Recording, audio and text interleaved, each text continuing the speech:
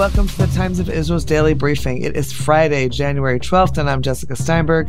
I am speaking today with legal reporter Jeremy Sharon, currently at the International Court of Justice in The Hague in the Netherlands.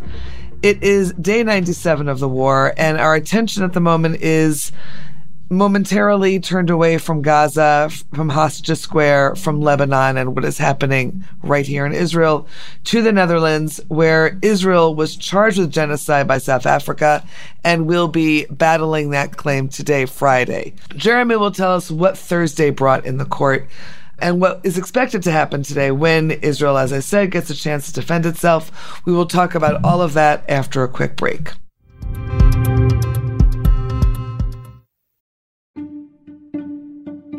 You're listening to this podcast, so I know you care about the war in Israel right now. And you've been reading the headlines. Massacre in Gaza. Genocide perpetrated by Hamas. No, by Israel. But if you've been listening to this podcast long enough, you know one thing. This stuff seems complicated. And honestly, no one can really just pick a side or decide an opinion without really learning, without really knowing what you're talking about. And that's where this podcast comes in. Check out Unpacking Israeli History, now in its 6th season. They have episodes with topics ranging from what is Hamas anyway, to whether Israel should ransom captured soldiers, and the history of Israel and its disengagement from Gaza in 2005. Unpacking Israeli History cuts through the noise and helps you understand Israel's present through understanding Israel's history. So, educate yourself. Learn the history behind the headlines. Find Unpacking Israeli History wherever you listen to your podcasts.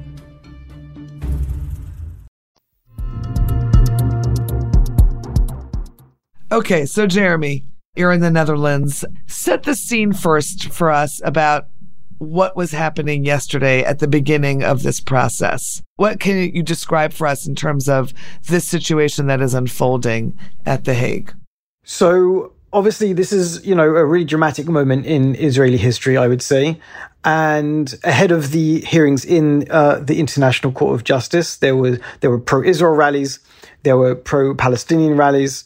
I attended the rally which was in support of Israel. There was lots of local Dutch people supporting Israel, including Christian Zionists specifically, who came to give Israel their support. And there was a pretty impressive rally, I think, of a couple of hundred people in really, freezing cold, minus sub-zero temperatures to come out and support Israel.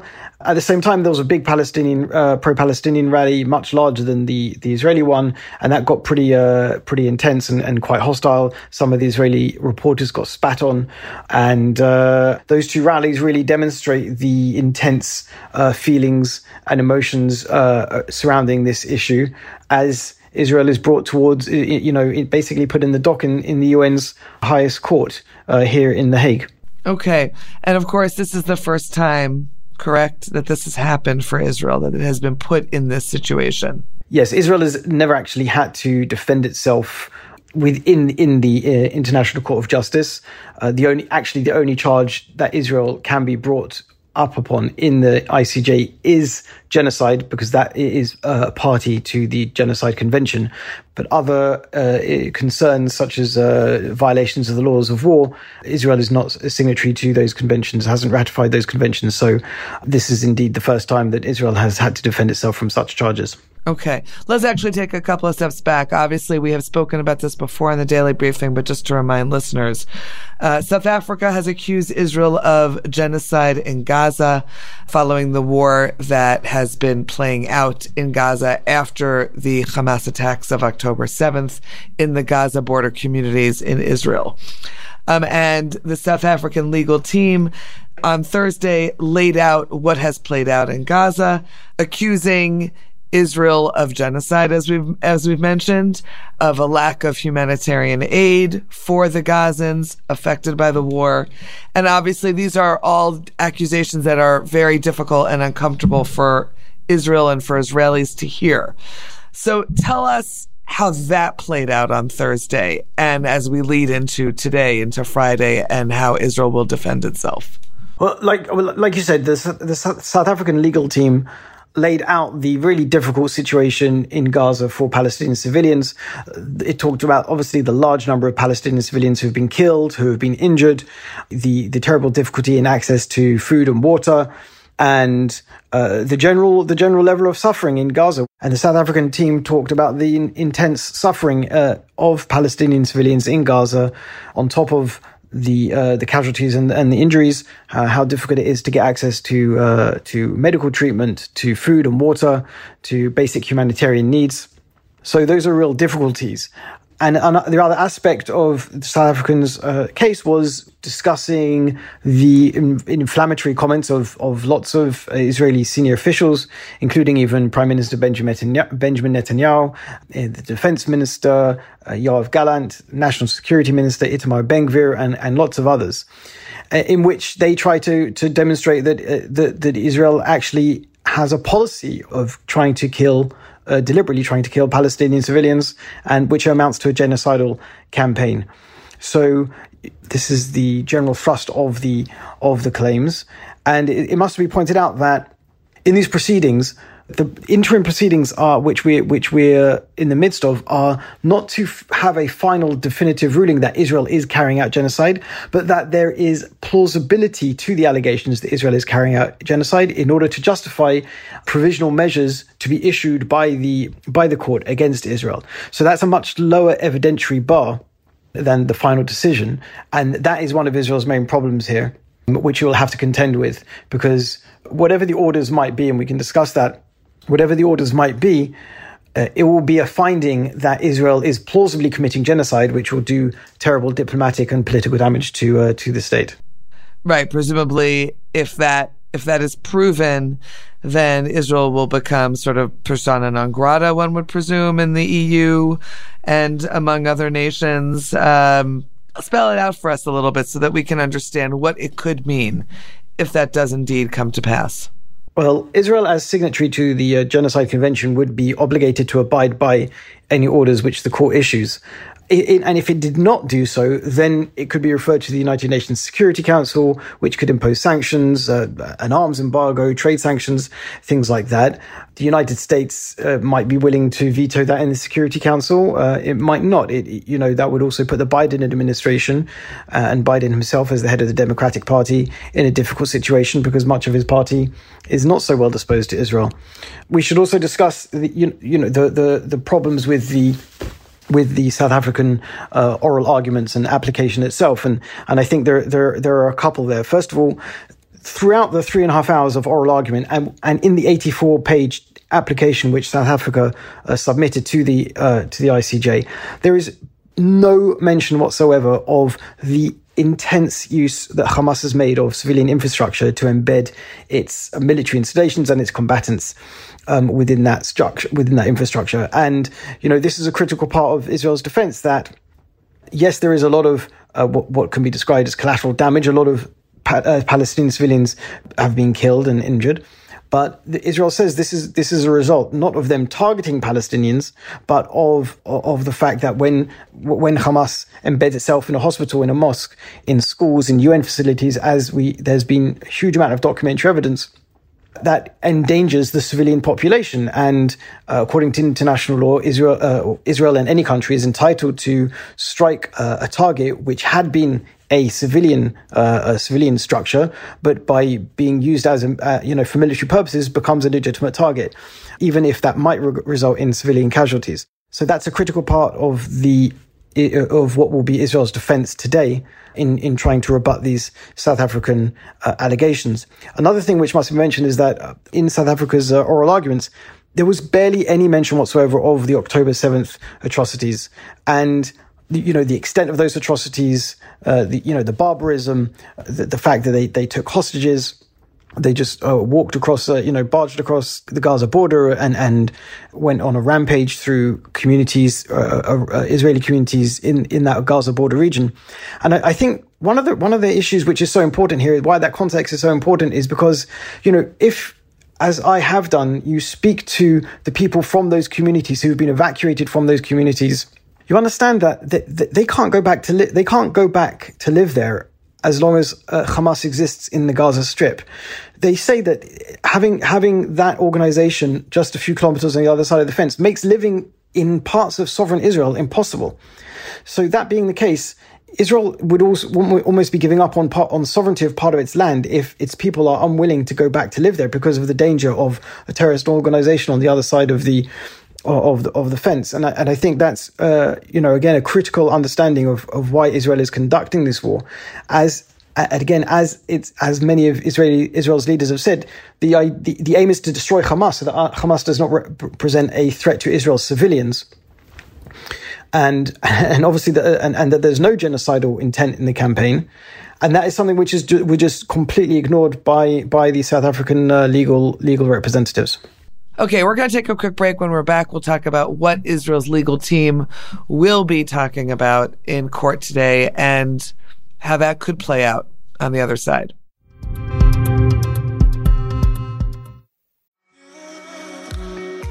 Do you appreciate Times of Israel podcasts and our truly independent journalism reported directly from wartime Israel? Has the Times of Israel become important for your understanding of Israel and the Jewish world during this time of rising global anti-Semitism?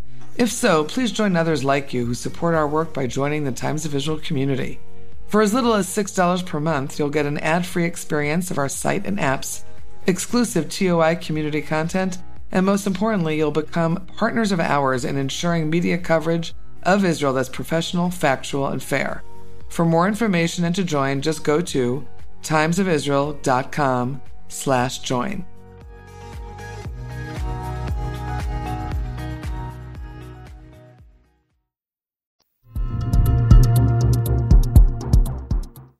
Okay, so Jeremy, lay out what we're going to be hearing today. What are the legal arguments, and what is the possibility and the plausibility that those arguments will make a dent in what was argued by the South African case yesterday?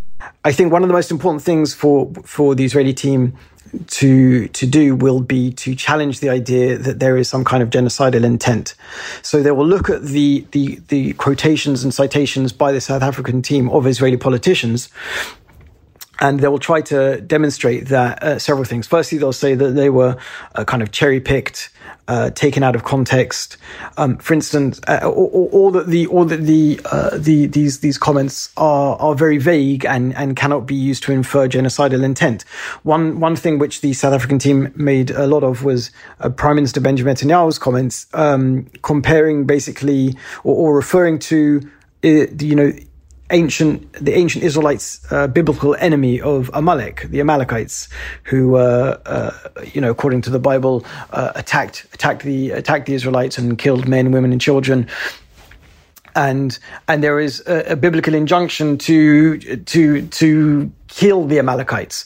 And so the South Africans basically said that with Netanyahu using, the frame of reference of the Amalekites within the context of the Gaza war, he demonstrated a genocidal intent.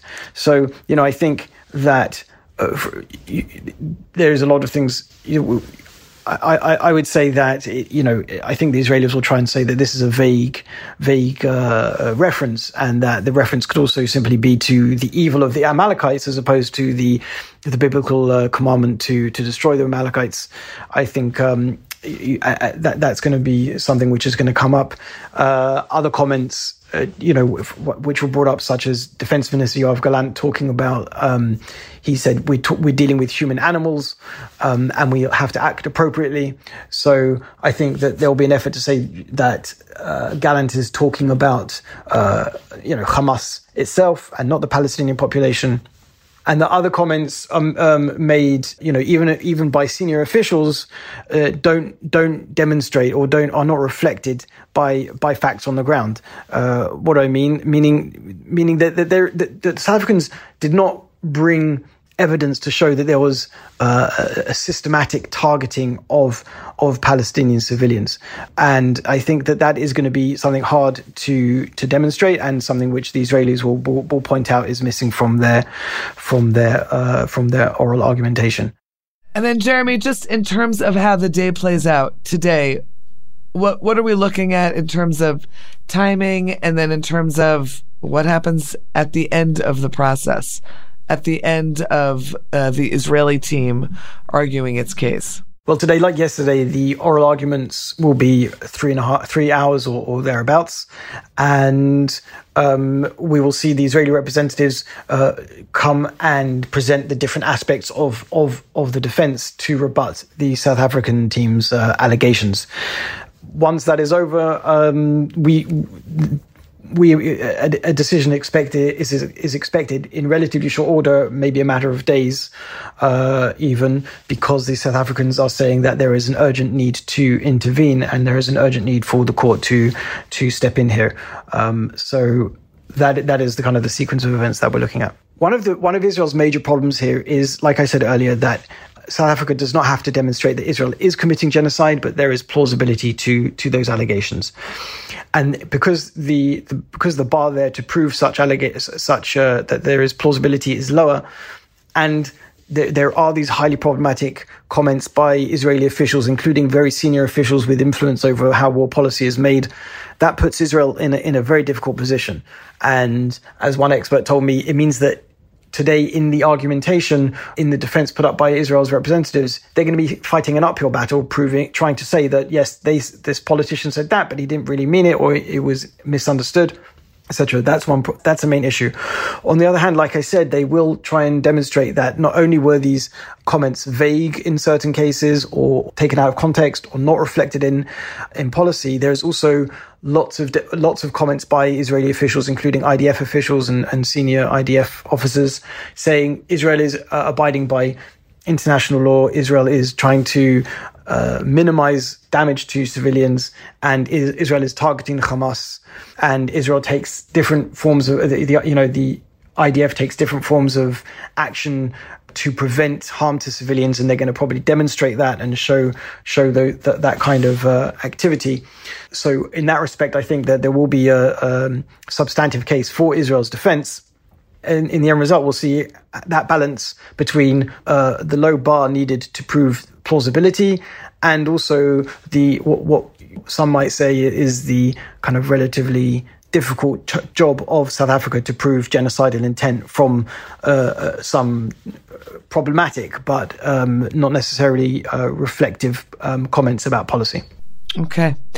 Jeremy, thank you very much. We will obviously keep on following your reporting as you do so from The Hague.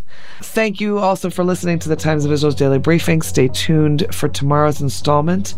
This episode was produced by the Podwaves. If you want to recommend us to listeners, please feel free to do so wherever you find your podcasts. And if you have any comments, always feel free to drop us an email at podcast@timesofisrael.com. Until next time, be well and Shabbat Shalom.